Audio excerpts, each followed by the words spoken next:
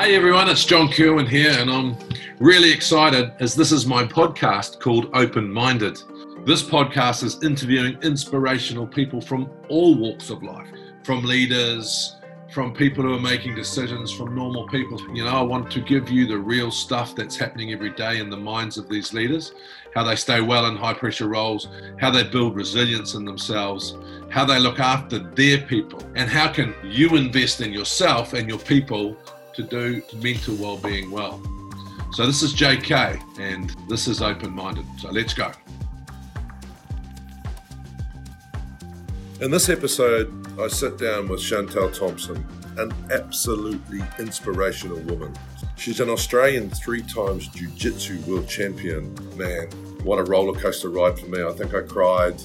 I was shocked. She made me open up about some of the things that I'm going through. But for me, just an incredible, open-minded, open-hearted discussion. So look, buckle yourself in, enjoy the ride. I certainly did. People, just a heads up, in this podcast episode, it does touch on themes of violence, sexual abuse, suicide, and mental distress. So listener discretion is advised.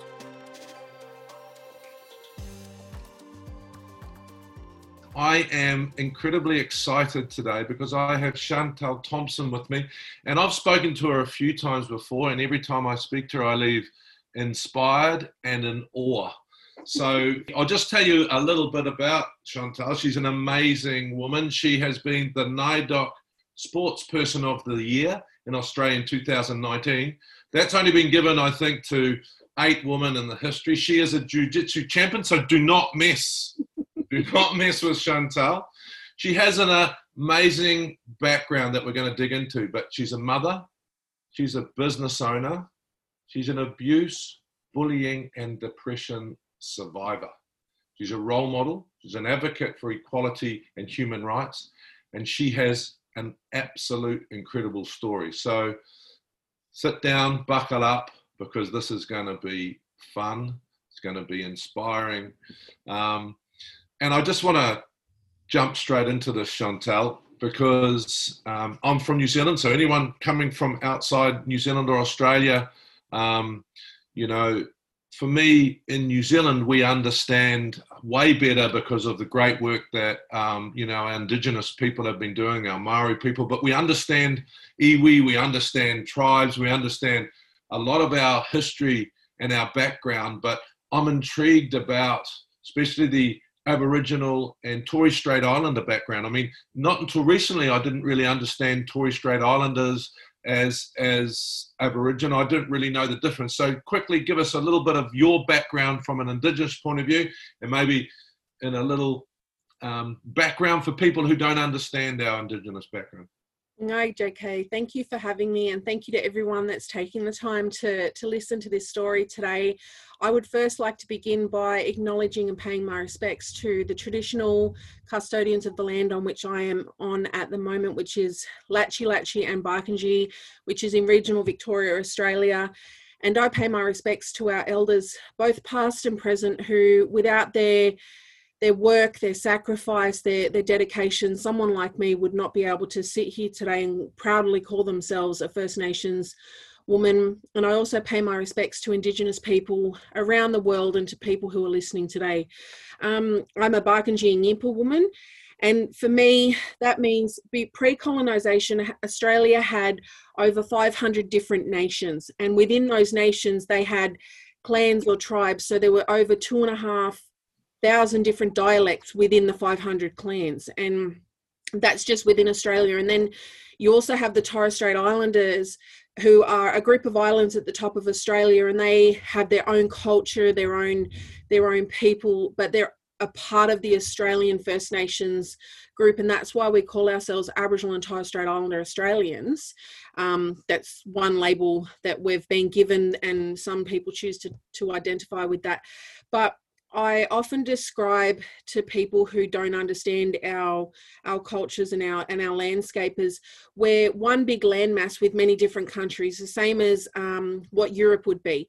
You would not enter into Germany or England without a passport. And Aboriginal Australia was exactly the same. We had our territories, we had our boundaries and our borders, and we had a very complex kinship system of how we related to ourselves and how we related to tribes that were neighbours of ours. So it's an amazing history. It's the oldest living culture in the world. We're an oral history, and we lived in partnership with the land. If people are interested in knowing more, there's an amazing book called Dark Emu by Bruce Pascoe, which is a book that challenges the Australian colonial history of that we were just simple hunters and gatherers. We weren't.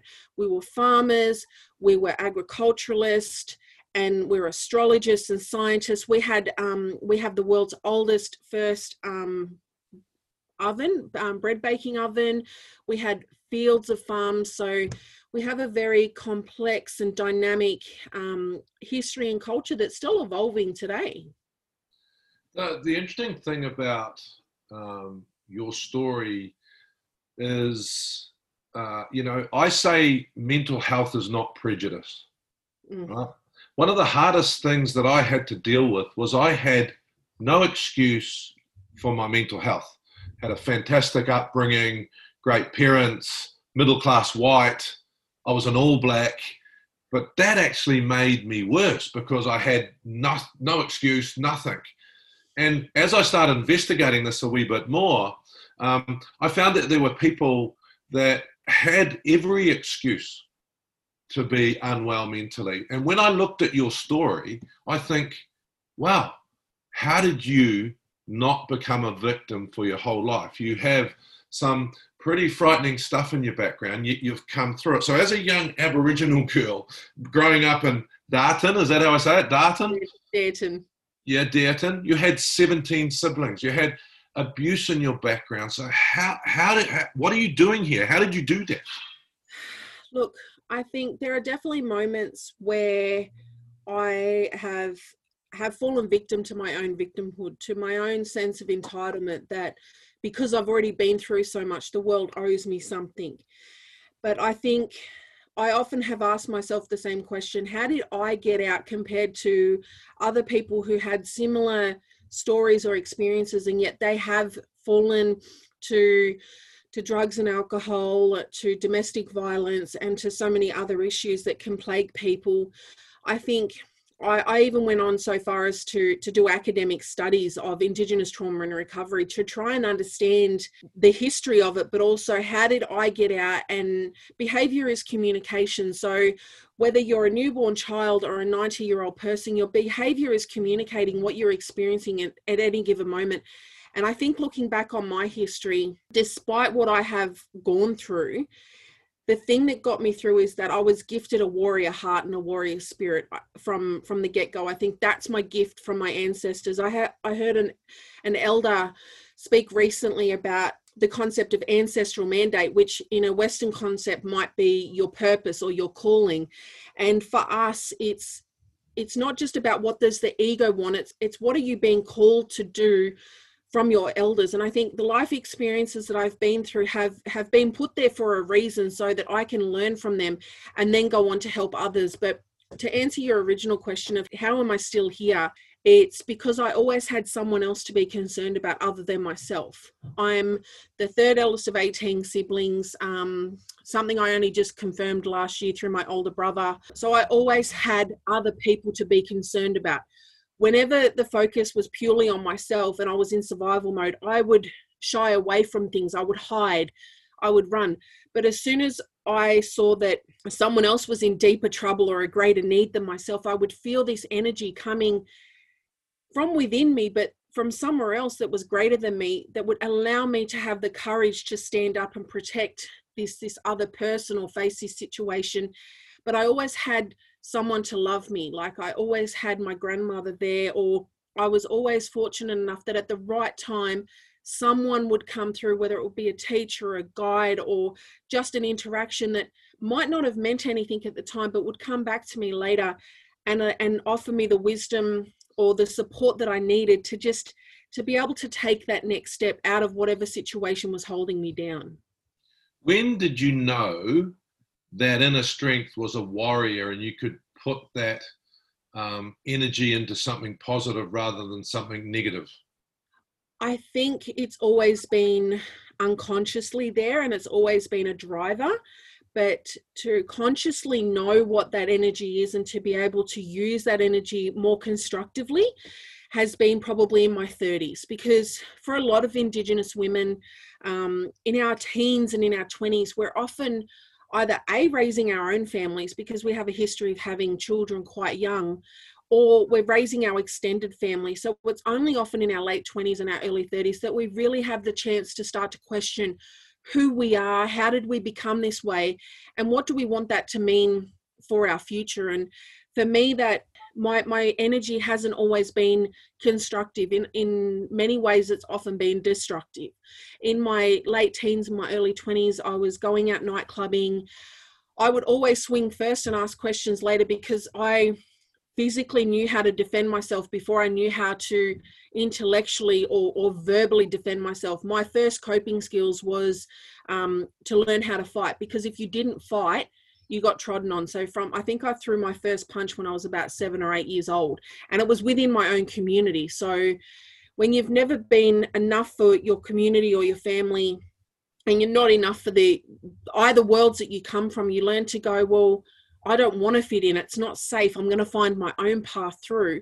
But it's only been probably in the last 10 years that I've really started investigating. I have a big heart, and I love people, and I'm a very gentle, genuine person. But when that is taken for granted or it's pushed, that's when that warrior spirit comes out, and I take no victims. So tell me, obviously, I understand that rage, I understand that physical lash out, but how do you make peace with yourself or with what's happened to you? For example, child abuse, bullying in your background. At some stage, how do you get rid of that anger, and how do you get rid of that manifesting itself physically? I call it my shadow work. I've had to find a way to forgive myself more than anyone else for, I guess, I know my own potential, and I often look back at my past, and I tend to punish myself quite severely for the things that I didn't do, or the work that I didn't do, or I'm like, oh, I could have done this differently, or I could have done that better. But in terms of the people that have hurt me, or the situations that have hurt me, I've made peace with them, because without those situations, I wouldn't be the woman that I am today. And I've had to understand that it's more a comment on what they're dealing with. And I was just the vehicle with which they lashed out on. Now, I was 6 years old when I was sexually abused by a family member. And it wasn't actually the abuse that did the most damage. It was my family's response and management of the abuse. My mum's extended family decided to cover up the abuse and pretend that it didn't happen. And it was actually my father, who's non-Indigenous, that took me into his care and helped nurture me through that, so that it wouldn't become something that defined me or controlled me. So for me, I don't know how I instinctively got through it through my early years, but looking back, I think it's because I've always had a purpose. I've always gone, I want better than this. I don't want to be defined by my circumstances. I've always had something to fight for, whether it was someone or something. And like I said, I've always had someone to love me. So I think that those protective buffers helped balance out the damage that was being done. But now that I'm older, first of all, finding martial arts really helped me find a way to use that emotion and realize it's not bad. Emotions are not bad, but we're often in a Western context, we're not taught how to feel our emotions. Whereas you lose someone significant, and here in Australia, you're expected to take 3 days of personal leave, go and attend to your business and bury your loved one, and then be back at work like nothing's happened. But in Indigenous cultures, it's not like that. You're meant to take the time to grieve. You're meant to take the time to allow the wound to heal, but not hide the scar. And I think the more I start to understand the natural connection I have to my Indigenous heritage and the learnings and the wisdom from that, that's how I've been able to learn to understand that this is my responsibility. No, it's not, it doesn't matter what's happened to me. What is more important is how I respond to that and the story I create from that event. And now that's what I know. It's not it's not the event. It doesn't matter how bad the sexual abuse was. It's the story and the emotion that I attach to the event that determines how I live my life beyond that event. So from what I hear from that, amazing, make peace with yourself. But also the interesting thing you said to me was, you know, jiu-jitsu was important. You've become a 3 times world champion. So was that also you grasping at something positive through this time and going, wow, you know? I think it's a key thing to do when you're in a dark place. So for me, my trauma had accumulated over many years, and now where there's studies being done around intergenerational trauma and a thing called epigenetics, where you inherit the experiences of your parents. Their experiences actually imprint on your physiological DNA. And for me, understanding that my parents' lived experience had impacted on their ability to show up for me, but also impacted on my ability to show up for myself, I realized that I had to find a way to help myself, because no one could help me until I was ready to help myself. And what was the tipping point was that after the birth of my twins, one of my twins is a girl, and she was the tipping point for my sexual abuse. Like, she completely triggered me back into that 6-year-old state. And I got so... We have a history of child removal in the Indigenous culture here in Australia. It started with the Stolen Generation, which was a government policy that intentionally removed children of Aboriginal heritage to try and make them white, so they were easily assimilated into the white heritage in Australia. So that was one of the key reasons why I didn't seek help when I first started to get sick, and I realized something wasn't right. And I got so sick that I got to the point where one night I actually hurt my daughter, and I was capable of killing her or myself. But it was also at that... Chantal, this was postnatal depression, right? Postnatal depression. Okay. Yeah. And it hadn't been spoken about. I hadn't been warned about the, I guess, the risks of it or the signs of it. But I also hadn't been told that because of my heritage and my life experiences, that I was at a higher risk category of developing this illness. And because I'd always been the caretaker for everyone else, I didn't know how to ask for help. And I think I was 27, and I was in a really deep and dark place. But after that incident, and if anyone's interested in hearing more about that particular part, there's a few videos on YouTube that share more of that story. But it was at that point that I realized if I didn't do something to help myself, I may not be here, and my children may not be here. So I didn't want to take medication because my family had a history of addiction. So I had to do something. And for me, that was, my partner suggested jiu-jitsu, and that's why I started training. I didn't start to be a world champion. I didn't even seek to be good at it. I was seeking to do something that could get me out of my head and back into my body. And my head was the dangerous place. But once I was out of my head and back into my heart, I could find breathing spaces slowly by showing up twice a week and giving myself time to do that. Even when I didn't want to go, I forced myself to go, because I knew that my children's lives depended on it. I knew that they would inherit whatever life experience I decided to give them. And that's what gave me the strength. It wasn't fighting for myself. I was fighting for them, because they didn't choose to be born into this. They didn't choose to be born to a mum who was sick. So if I didn't do something, so jiu-jitsu gave me the physical, mental, and emotional space I needed to start the healing process. I wanted to jump out of a window one night. I think I've already told you this, Chantal, but just for the listeners. And a guy lying next to me, Sir Michael Jones, said, "JK, you've got a good heart." And those words saved my life. But you told me the story once about a spiritual intervention when you were in the car. Do you want to share that with me? Because that really resonated with me. So after the moment where I was with my daughter, it was early hours of the morning. I was by myself. She hadn't slept. I also had her twin brother and her 3-year-old sister. And I was having these images in my mind of hurting my child. And it wasn't until her cries changed from discomfort to pain that I realized I'd started to act on those images in my mind. And it was at that exact point that my partner walked through the door. Now, I'll move through this really quickly, but I basically grabbed the car keys and I put the baby in my partner's arms and I took off, and I went to the doctor's office. Now, that was my first port of call. I realized I needed help. And I waited 5 hours to see a female GP. She was the first person I told, and her first response to me was that because she noticed on my file that I was of Indigenous heritage, and she thought she would call Child Protection to do a welfare check on my children, and that I should spend time in a mental health facility.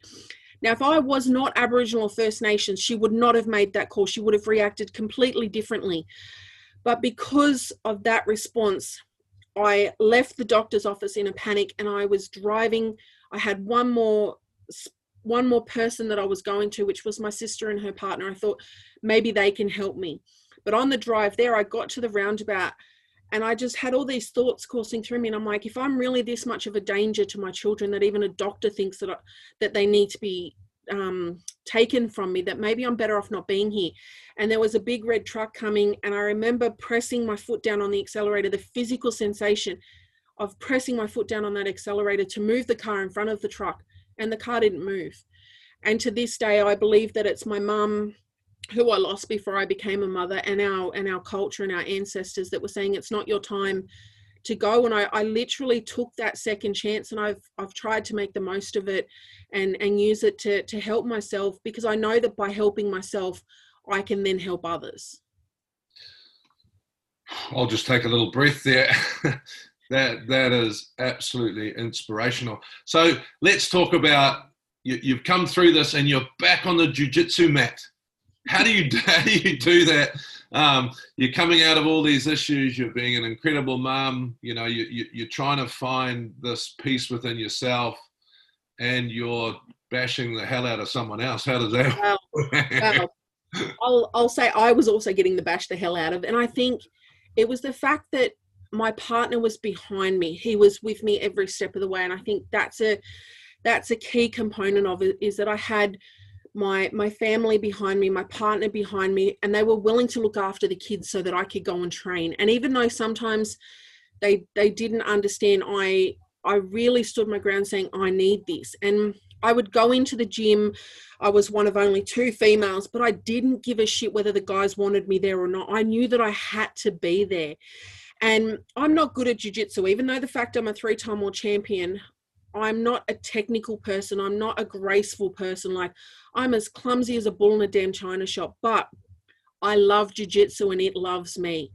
And I think giving myself permission to feel that energy, and for the first time in my life, I had the permission to be angry, to be aggressive, to be whatever I wanted. But I soon learnt very quickly that being angry and unchained emotion did not serve me in martial arts, because it allowed my opponent to get the better of me.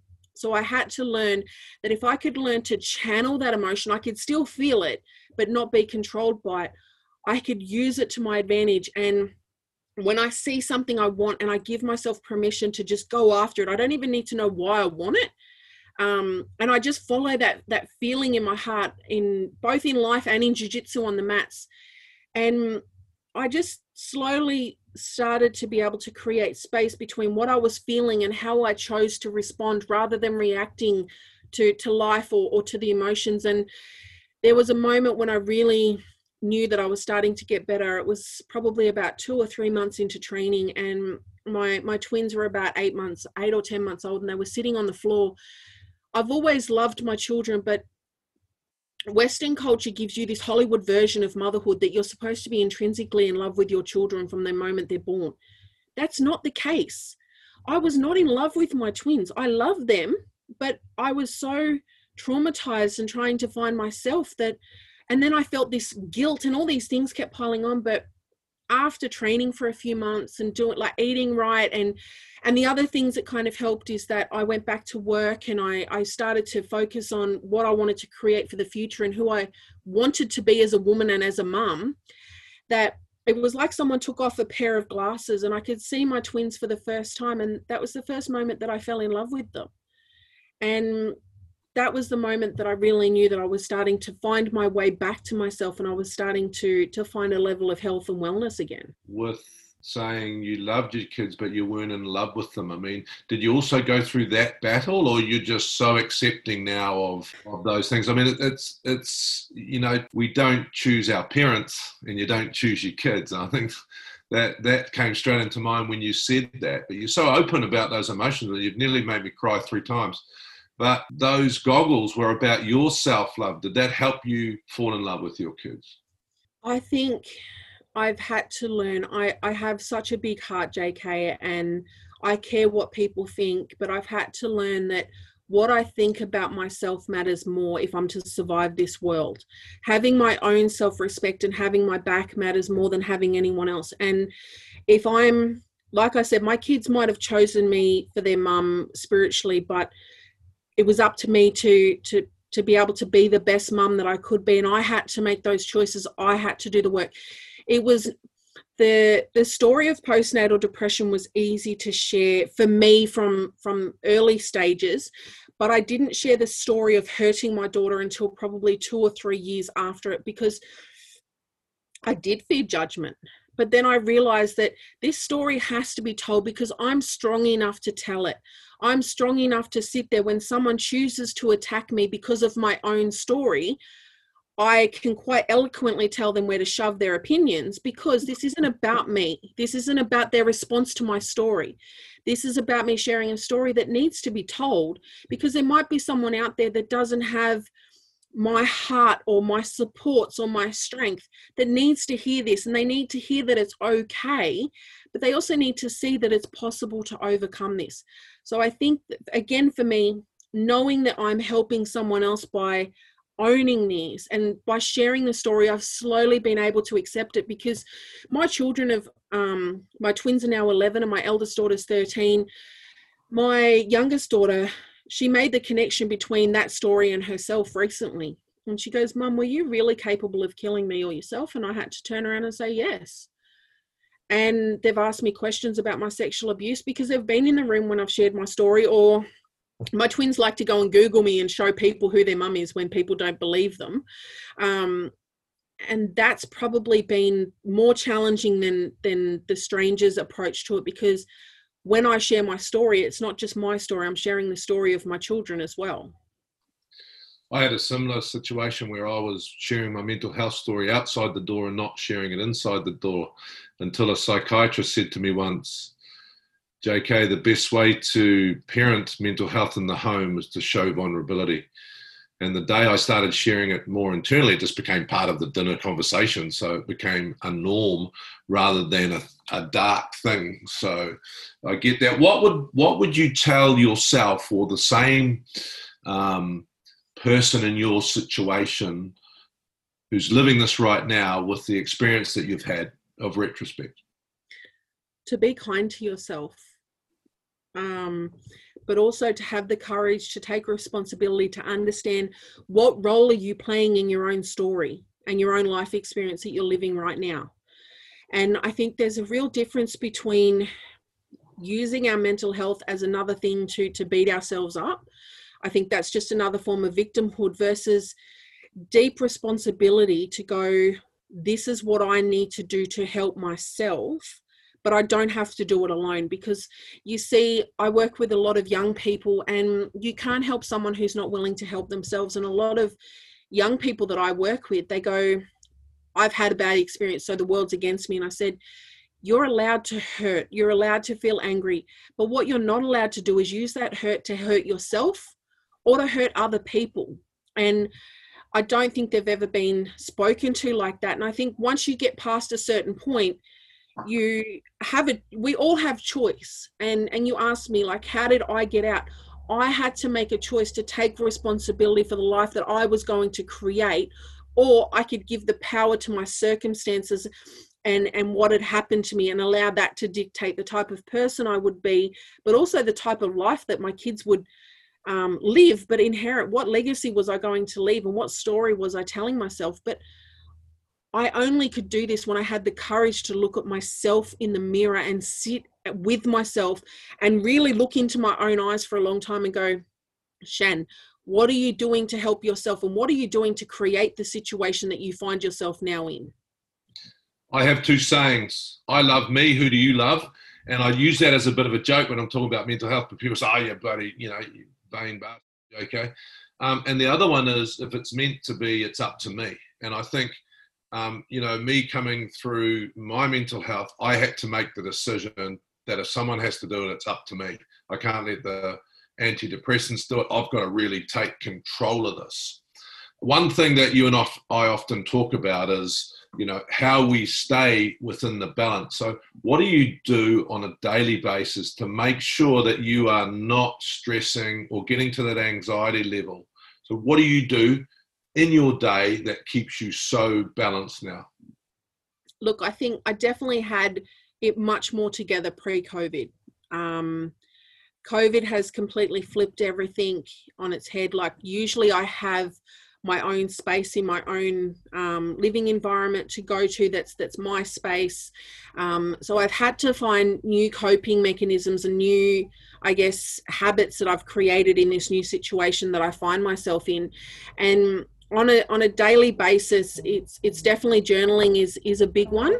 Journaling what's in my head. Movement, physical movement is a non-negotiable, whether it's just a walk around the block, whether it's literally just standing up and doing some stretches and creating some movement through my body. And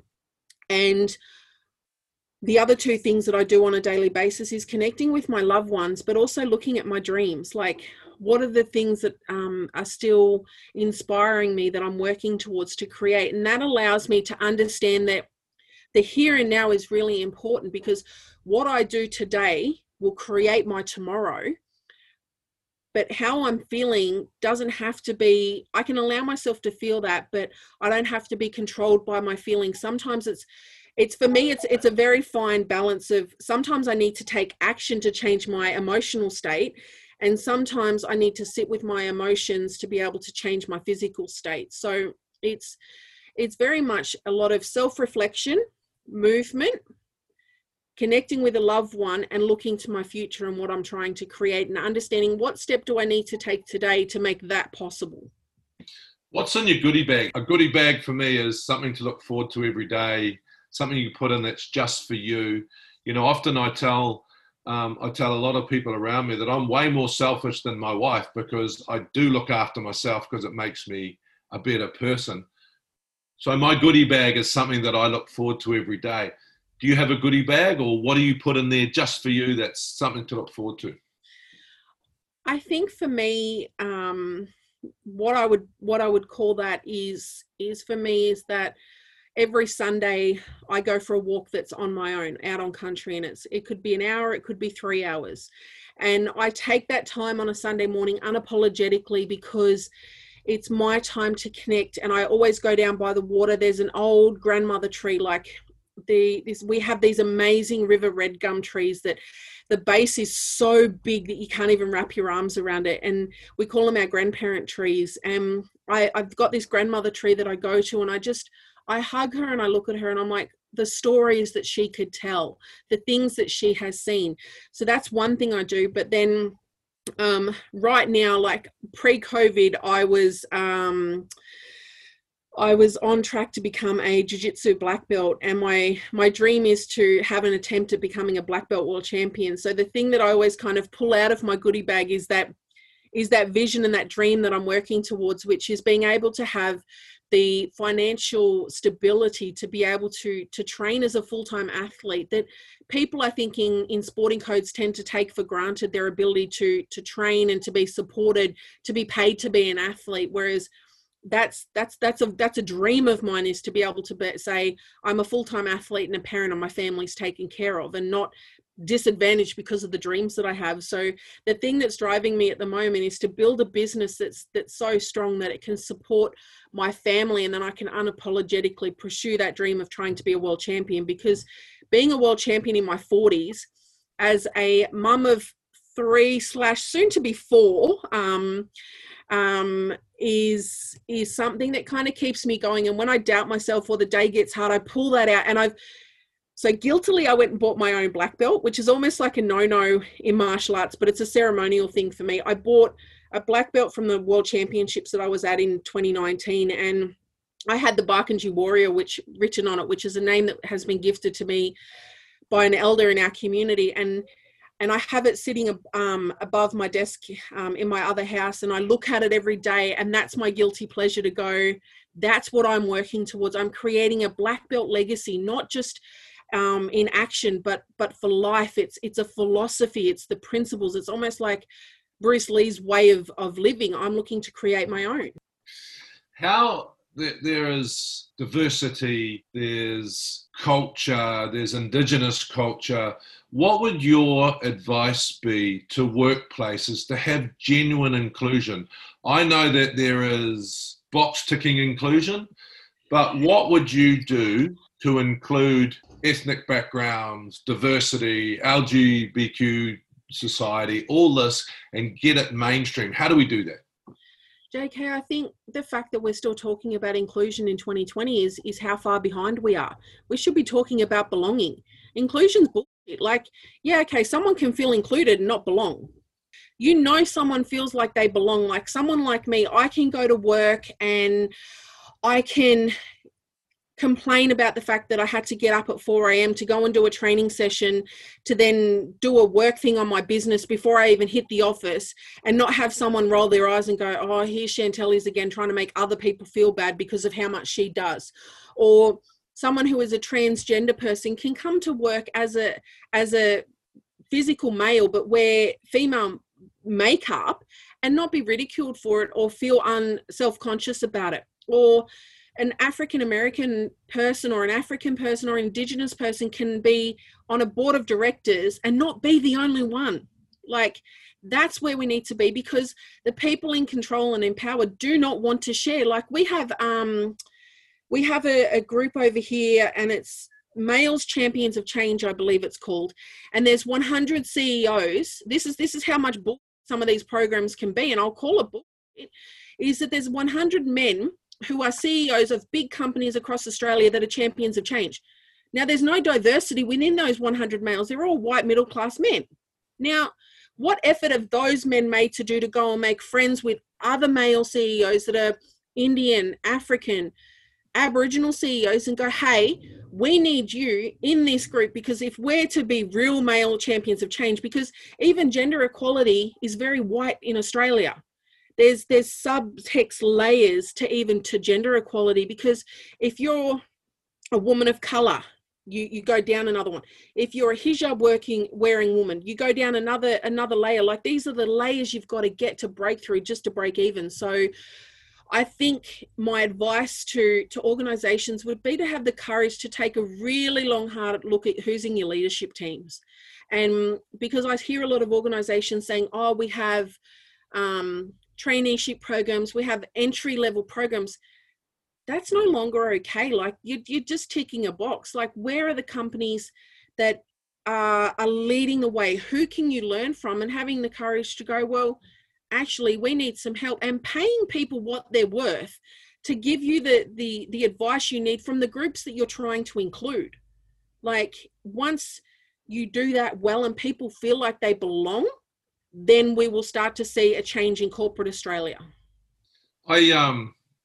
I'd like to get some advice from you, because my nieces, we're cross-culturally married. I'm married to an Italian. My sister's married to a Samoan. My nieces are Hafakasi. And just the way that we talk as siblings sometimes, our nieces put us up and say that we're generational racists, right? So, and that's quite confronting, but when you look inside yourself, we are. Like, for example, when I was playing rugby, we might call someone a fag, right? Which is totally unacceptable today. But my question to you, how does the middle-class white guy educate himself, right, for something he doesn't know? Because we're even getting a little bit scared now to maybe talk to the transgender person, or, you know, what do I say to you, Chantelle? Do I say, what's your ethnic background? So there's also this wall that's being built up, because also the people that are genuine, we don't know what to do or say anymore. How do we approach that as middle class white? I think there's two sides to it, JK. I think it's understanding that the world is also trying to find its place. All those groups are trying to assert themselves. They're trying to find acceptance and belonging and their identity in the mainstream culture. So my advice is to middle-aged white men is don't take it personal. Like, be able to look at your own actions and your own upbringing and saying, well, I don't know, and I don't know how to do this. But I think I've given advice because my experience of being Indigenous is very different to someone who is dark-skinned. Because I can walk into a room and be accepted before I open my mouth if I'm wearing nice clothes and everything. But as soon as I open my mouth and I identify, then you see you can sometimes see or feel a subtle change in the room and people's response to you. They don't know how to take that. I think having the courage to accept what you don't know. And when someone does challenge you on it, if they do it aggressively, it's more of a reflection on themselves and what they've experienced. I don't tend to take it as a personal attack. And look at what is in the context of your life, because the reality is you can't learn everything, and you can't be everything to everyone. So it's what's in your work context, what is in your family context, what should you be aware of, and then what do you have to be ready to accept and go, well, yes, I've stuffed up. It wasn't intentional. It was an unintentional racist comment or incident that happened, but you know what, I'm willing to own up to that.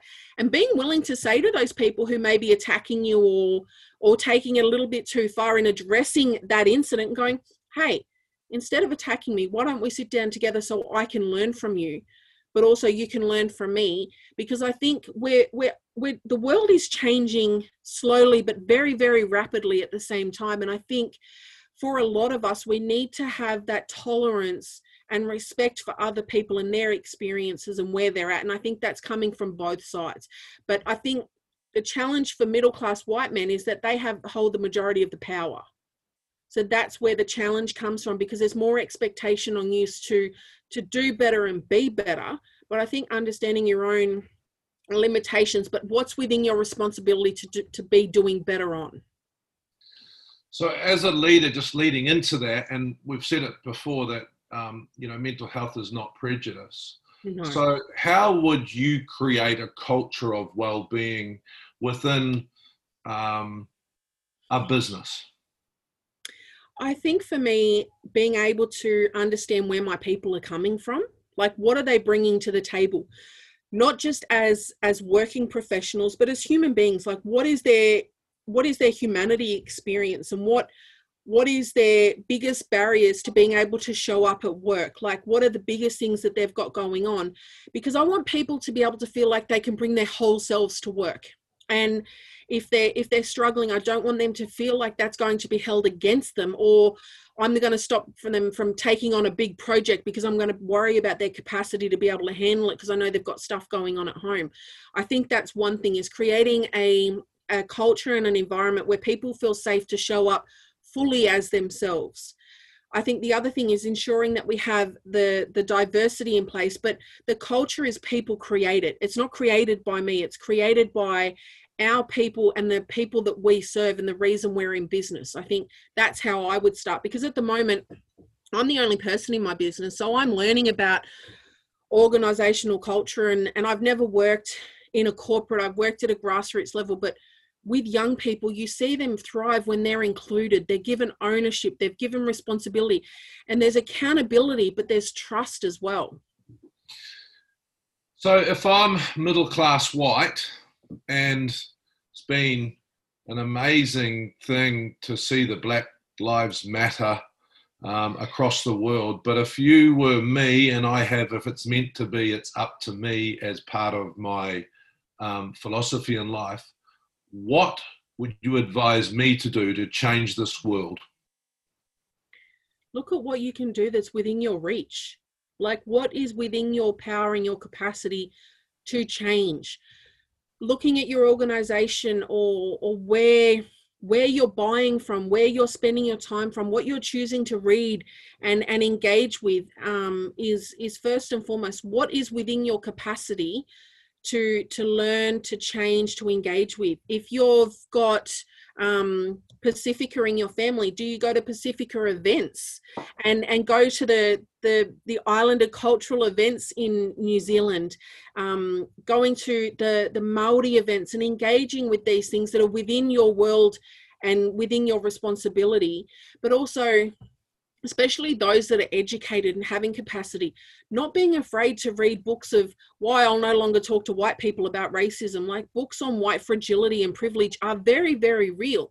And each of us has a certain level of privilege. Like, as a parent in my household, as soon as my kids come to me with first world problems, I'm very unsympathetic and saying, is that a first world problem? And if it is, then we know it's something that can be solved. Because if you have a problem that human beings can solve, and you have a roof over your head, you have food on the table and someone to love you, any problem is solvable. So in my household, I don't allow our family to pathologize their issues or their feelings. I allow them to feel it and address it, but I don't allow them to blow it up and play the victim and go, oh, I've got it so hard. I call bullshit. I'm like, you're not living in a third world country.